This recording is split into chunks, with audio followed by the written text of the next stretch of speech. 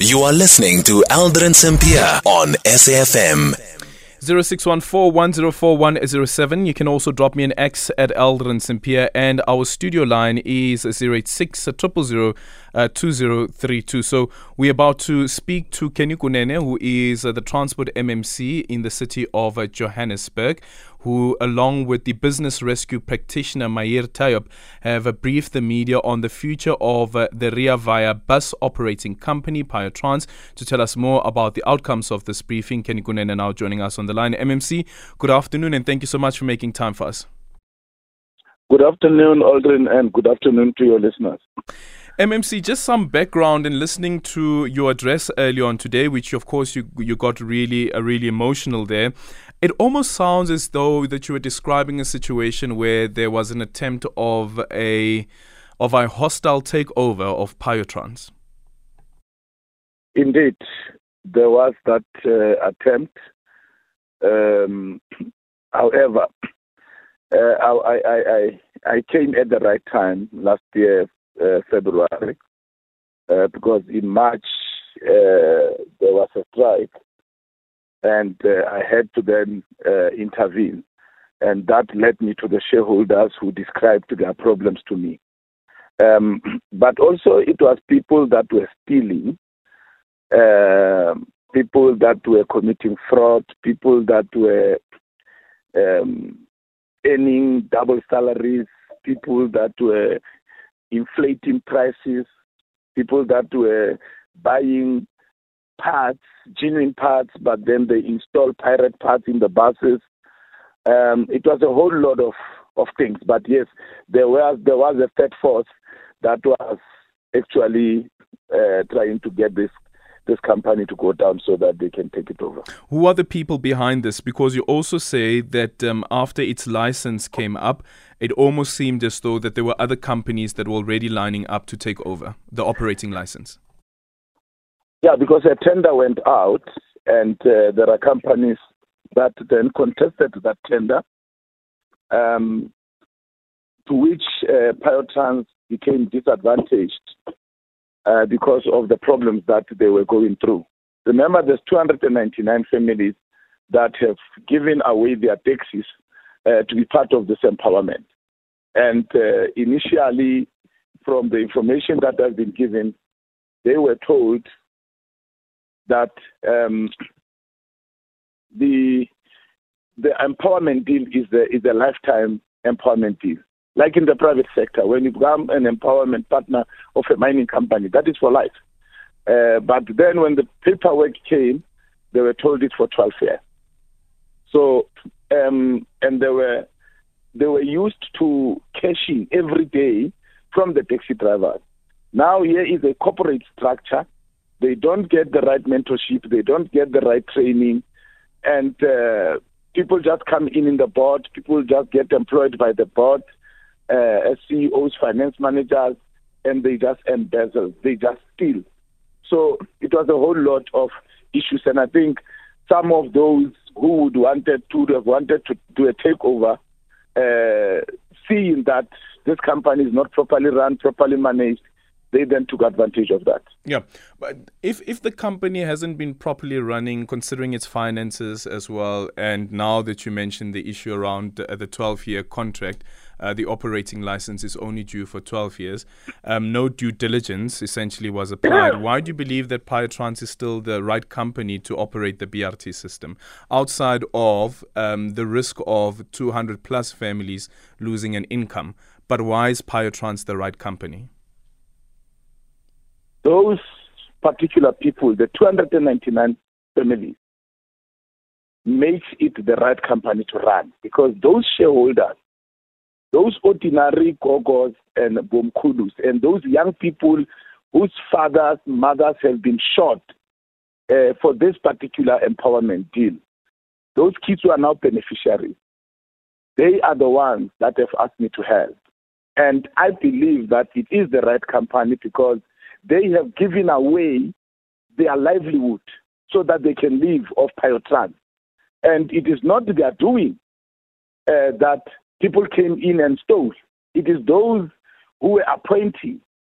So we then say Government has given them a raw deal. Government has failed PIO TRANS. So government must fix that mess.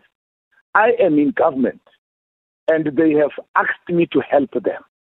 I called all 299 shareholders. When a group said, help us, I said, I want to hear it from everybody. And that is why they made a resolution as shareholders that this unanimously, that we want the MMC to help us to go and headhunt the director. So that showed me that they want the company to survive. But now they are saying MMC help us. And I said to them, I don't want a shareholder to be in the board. That is one of your big problems, because none of you have been properly mentored and trained to run boards. So the people that sit with you in the board are just running you amok. So I don't want a shareholder in the board if you want me to help you. They said, agreed. And they then said, go and headhunt the right people. And I did that. So that particular cry for help told me that, or it became an indication that these people want their company to survive. They were crying, some of them already. You must see those old timers who can barely walk, who are being held on both sides of their arms, coming to a meeting because this is all they have. And that's what makes me emotional when I talk about PIO TRANS, because evil people, very evil people, went in there and stole these people blind. So for me, we need to correct the wrongs and make sure that PIO TRANS is back where it's supposed to be. If they mess it up after that, it's another discussion. Yeah. But for now, let us hold their head. Do you think that they'll be able to get their house in order within the next year? Because already the operating license has been extended for 2 years. By February, it will be the first year of that 2-year extension, and then there's just a year left. It will be extended again. Otherwise, we will then have to find another deviation way to keep them alive. Why? But Why? The business rescue practitioner has been appointed by the High Court. Now he is there to make sure that this company pays its debts. This company is run professionally. He's going to put systems in place. We support him. And I asked the board that I headhunted in October when they told me that this is the best way to go. I said, what is it now that you know PIO TRANS? What is the problem and what is the solution? They said the solution is for PIO TRANS to have buses on the road, or for PIO TRANS to get money to buy buses. Yep. I went knocking. I don't want to mention names of buses, but I went knocking to bus companies. I spoke to people to speak to them. The board went to knock on certain companies' door to say, give us buses, we'll be able to pay you. They all refused. Until I called my big brother, my friend, Mandla Jaba, in Durban. I was supposed to go to Durban last week. Then there was a funeral of Ubabum CB, who is a colleague of Bramanda. They started Santago together. And he said, no, Mtimande, don't come. I will come to you because I'm going to arrange the funeral. Last week, Tuesday, we met, Aldrin. I explained to him that I need buses for PIO TRANS to survive. I made him understand what is at stake for these 299 families. And he said, okay, let's meet tomorrow. He brought his team. I brought the team from the previous board member. And we said, they got all the details. They said, no, let's meet tomorrow. Last week, Thursday, we met. I brought the BRP, as he is now in charge of PIO TRANS. And they brought their team. They discussed the contract, the technicalities, how this thing can happen. And myself and Bramandla clinched the deal. So in 2 days, I was able to get these people 45 buses, which is what they wanted. Yeah. So what's the value of this deal, MMC?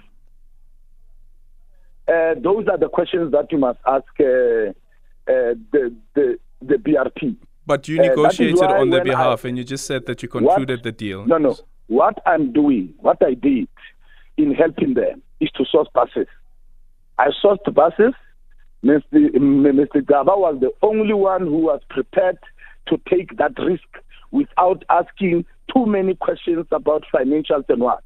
He was just told, this is what PIO Trans is making at the moment.